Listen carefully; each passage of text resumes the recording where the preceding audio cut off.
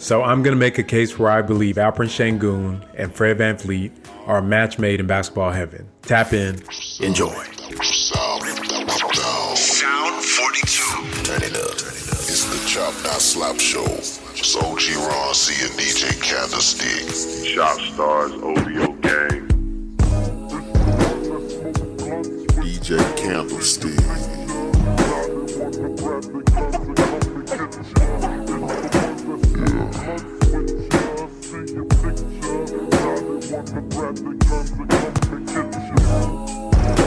One time for the homie DJ Screw. Already. I'm feeling throwed in this. Make sure you stop by the Rockets Chop Shop merch store and pick up some gear. Let people know that you're a part of the most informed community of basketball watchers in the city of Houston. Rep the city, rep the channel, rep the Rockets, and keep supporting us, and we're going to keep dropping that heat.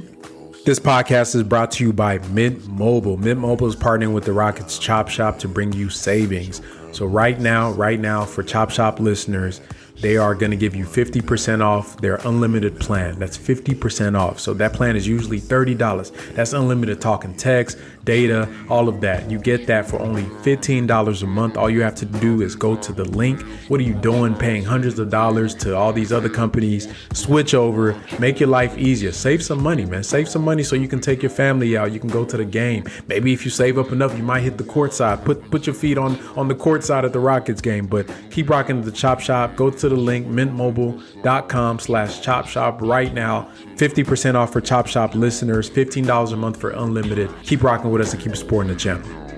The time you deserve from me. This is something I know. What is up, Chop Shop gang? It's your boy Frank, F-Tank58. So I wanted to talk about Fred VanVleet and Alperen Sengun, and I feel like this is a dynamic between the two of those players.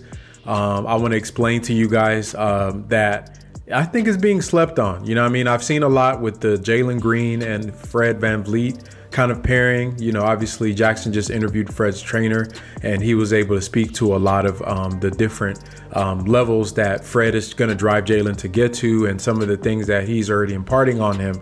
And I think that's going to do wonders for Jalen's career, like just overall, his demeanor, his approach as a basketball player. But when we get on the court, I think it's not going to be even close. The biggest relationship as far as synergy, as far as chemistry, is going to be between your point guard and your center.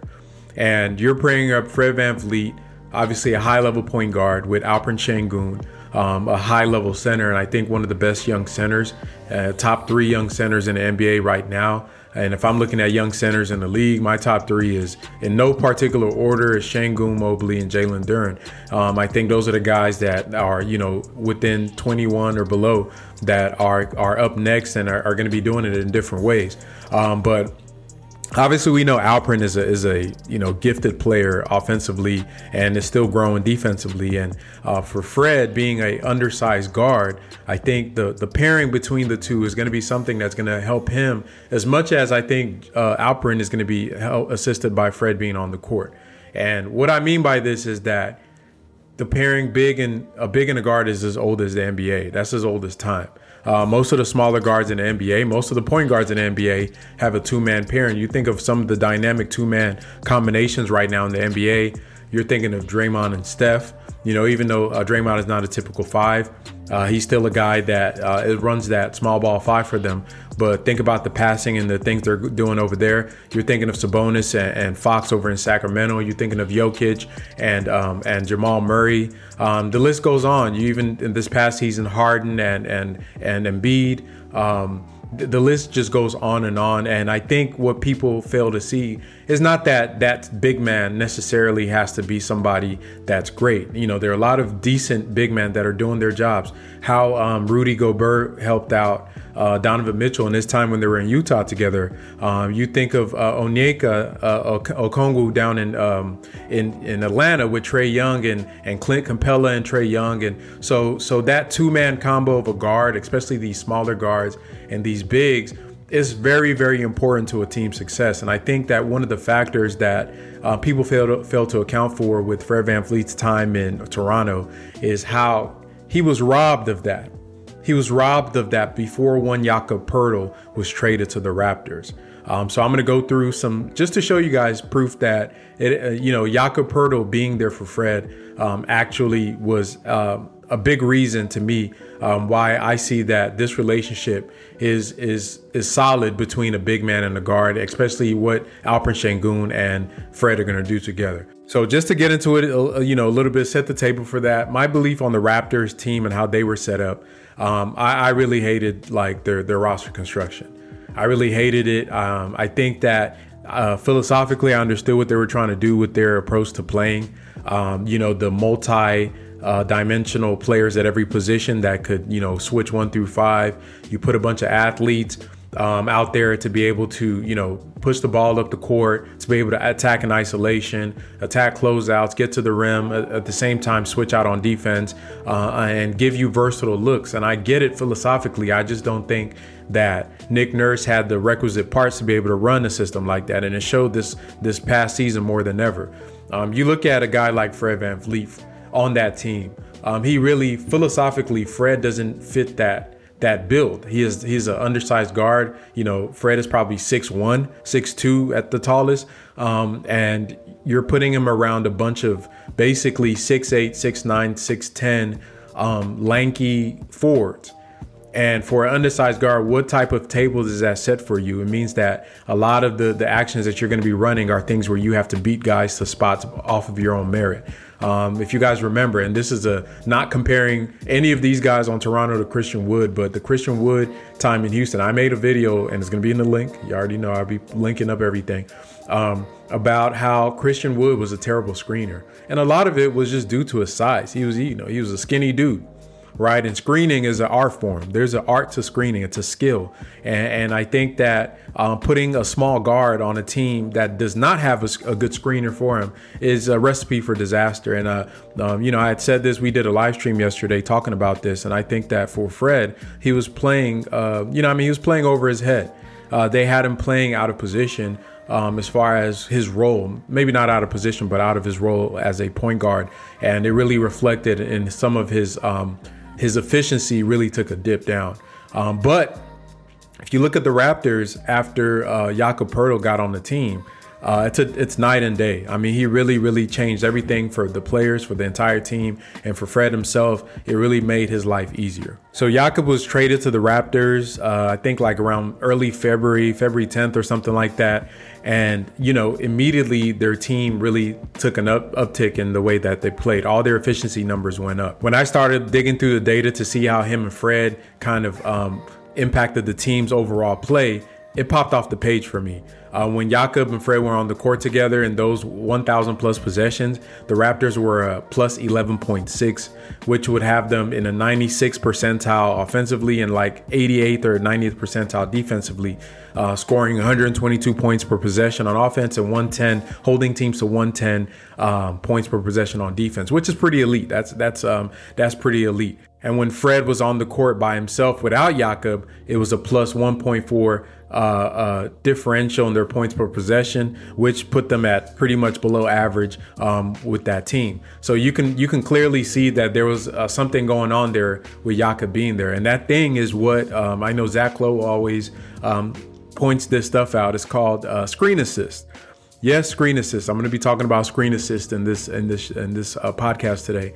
And screen assist, once again, I'm a guy that I love the little intangible things. I love the weird data that you can comb through in the NBA and look at. But screen assist to me is a good indicator, especially given offensive play styles that a lot of teams have, that tells me if their offense is running efficiently.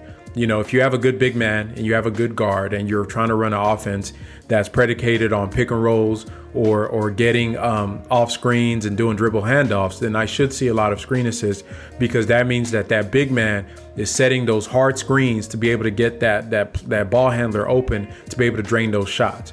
So basically, that's what a screen assist is when a guy sets a screen for a teammate that leads to a bucket. And on the Raptors, number one in screen assists, you would guess it was Jakob Poeltl, right? If you look at his number of screen assists at 2.8, he had one over any other Raptor there. And most of the players that Fred VanVleet was playing with were not helping him set screens. They were usually using their screens to be able to switch out on mismatches or slip into post-ups and things like that. So this forced him to do a lot of things that were out of character for him and his play. And, it just kind of playing over your head, the high minutes, all that. He was just not efficient. And I'm not even trying to make an excuse for him, but you can clearly see that Fred is a player that impacts the game in a positive way. And if you look at it for the Raptors, when he was on the court, Fred was a plus 3.6. And he had the highest differential of plus minus and impact for any other Raptor on the team. So if you look at it, basically when it relates to them winning games, he was the MVP. Like, that was the guy that when he was on the court, they were going to win. If he was off the court, they were losing. He had his net differential for being on and off the court is larger than Scotty Barnes, than Pascal Siakam's, and OG Anunoby's. So despite what people always focus on with efficiency of, his shooting X, Y, and Z. Yes, the shooting wasn't good, but basketball is more than just your field goal percentages. Like, what are you impacting on the court for your team to be able to win? Whether it's facilitating as a point guard, whether it's you playing defense, whether it's you leading guys, getting your guys set into play, pushing the pace when it needs to, slowing it down when it needs to. Those are the things that Fred was doing, and those are the things that allowed him to be a winning player despite his shooting woes. Now, what does this mean for Alperen Sengun and him? Obviously, I've spoke about, the offense that the Celtics ran under Coach Udoka. We saw what they did in Summer League. The team usually is going to, have two-man game, and it could be two-man initiated, guard on wing, guard on big. But I think definitely with a guy like Fred, who is a shooter. Fred is a shooter. Don't get the percentages messed up now. He may not be he didn't have an efficient season last year, but trust me, the defense is closing out on Fred VanVleet. He is still an elite spot-up shooter. He is still, even though he had shooting all around was down last year, he's still ranked above average as on synergy as a spot-up shooter. You know what I mean? So let's not get that messed up. And then him coming off of screens, even though that's not his forte from the three-point line, but when you're talking about the mid-range game, he can pick you apart doing that. And we have on the Rockets one of the best young screeners in the NBA. Now, here's a fascinating stat that I found. If you look at the number of players that lead the NBA's in screen assists, so I filter them out based on players that are actually starting at center and played more than 60 games. Alp is number 14 in the league in that, in screen assists. And you know what's going to knock him for not being higher than that? Because I feel like he should be higher than that because we have bad offensive players coming this past season. So, number one in the NBA was Domantas Sabonis. And it's no shock that the Kings had the number one offense in the NBA. So he was a big factor in that. So to me, I've seen I watched damn near every minute of the Rockets games. If they had potential screen assists, Alp would be top 5 right in the NBA. But regardless of that, he's number 14. You got Nikola Jokic sitting there at number 7, and you got Domantas Sabonis sitting there at number 1. Now, the reason I point out those 3 players, not because they play similar to each other, but you also got to look. When I looked at the players that were top in screen assists and then pair that up with players that were also top in passing and assist percentages. So there's only 3 players on the top 15 list of screen assists that are top 10 in assist percentages, meaning that these are guys that not only are they setting screens for their team, but if the ball is given to them, they are also going to be diming up their players. And those 3 players, once again, here are these words: Nikola Jokic, Domantas Sabonis, Alperen Sengun. What do these guys have in common? Well, minus Sengun, guards. They have guards, right? They have guards that they run two-man game with. So Alp is a center that is playing and leading the league as a top 5, number 4 in assist percentages, without really having a consistent guard to play two-man with. And Fred has been a guy that just came off a season where he only had about 25 games playing with Jakob Poeltl, where he actually had a guy to play two-man with. To me, it's a no-brainer. You pair them together.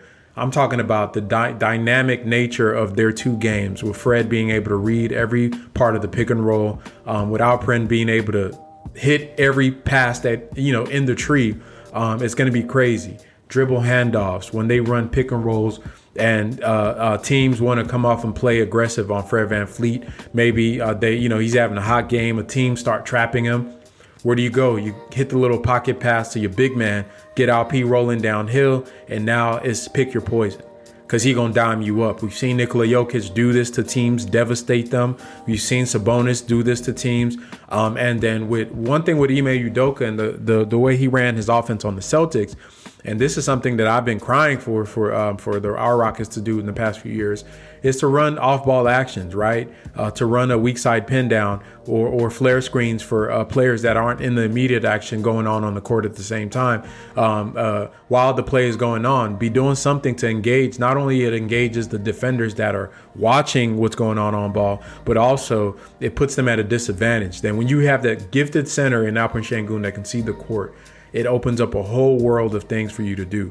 We saw a little bit of it with Al Horford on the Celtics. He's an underrated passer in his own right, but Alpe's a better passer than him. That's why Alperen is top number 4 in the league, behind Jokic, Sabonis, and Embiid in assist percentages.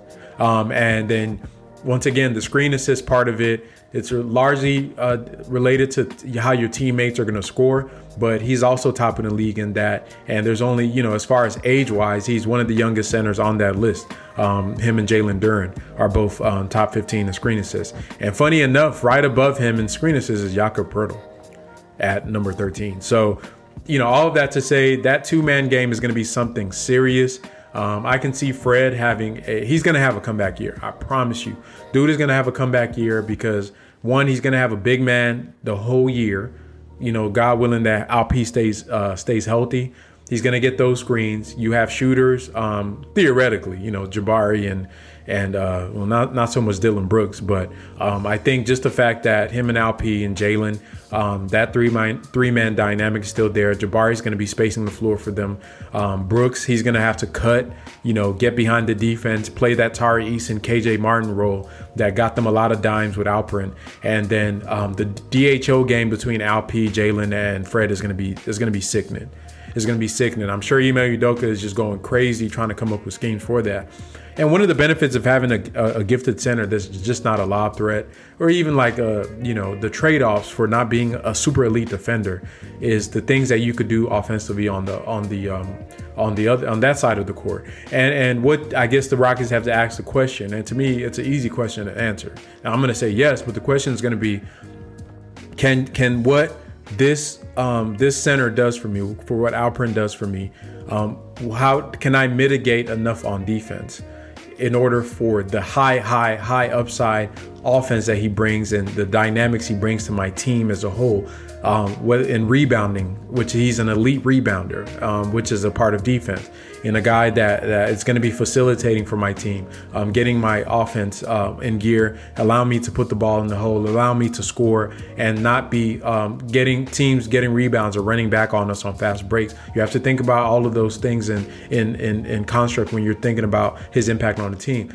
Is that enough for me to say that I may not require him to be all world? Now, we've seen Jokic and Sabonis be the upper echelon levels of that. I personally think that in like 2 years, Alp is going to pass up Sabonis, and I think Jokic is a unicorn of a player. So if he ever even touches Jokic's level at that level, then yeah, the Rockets have an MVP level candidate. But I don't think he's that good. But I think that somewhere between Sabonis and Jokic, can that type of player in a year or two offset some of the limitations you may have? And I think the answer is yes. And I think he's going to get better defensively. I think Fred helps. I think Dylan helps. I think Jabari and Jalen getting better helps. But that two-man dynamic is going to be something nasty. Low-key, when Kevin Porter was having his best runs between that December leading up to where he got injured, it was him and Alp were starting to bond and get a little thing going there. And all of Jalen's best games from his rookie year are paired up with Alperen and his screens. This is an ongoing theme. Alperen is a gifted screener. Fred needs a screener. He's an undersized guard. My prediction is that Fred is going to have one of the best years of his career because all of his skills are going to peak at this point, and the team that he's going to have is going to be something that actually complements him, unlike he was dealing with the last few years in Toronto.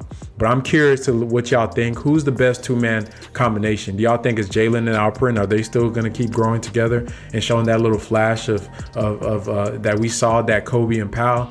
I think this season, to start with, as everybody learns, is going to be, for me, it's going to be Fred and Alperen. Who do y'all think? Is it going to be Jabari and Dylan as a defensive duo? Who is your two-man chemistry, bonding unit that you think is going to be like, man, those two need to be together? Obviously, I want to see Tari and Jabari as well. I think there's something special there. Hopefully we get a lot of that. But y'all let me know in the comments. Y'all let me know in the chat. Appreciate y'all for letting me, rap a little bit in these sleepy summer days. And you guys already know you got to keep rocking with the Chop Shop because we're going to keep bringing that heat and dropping that fire.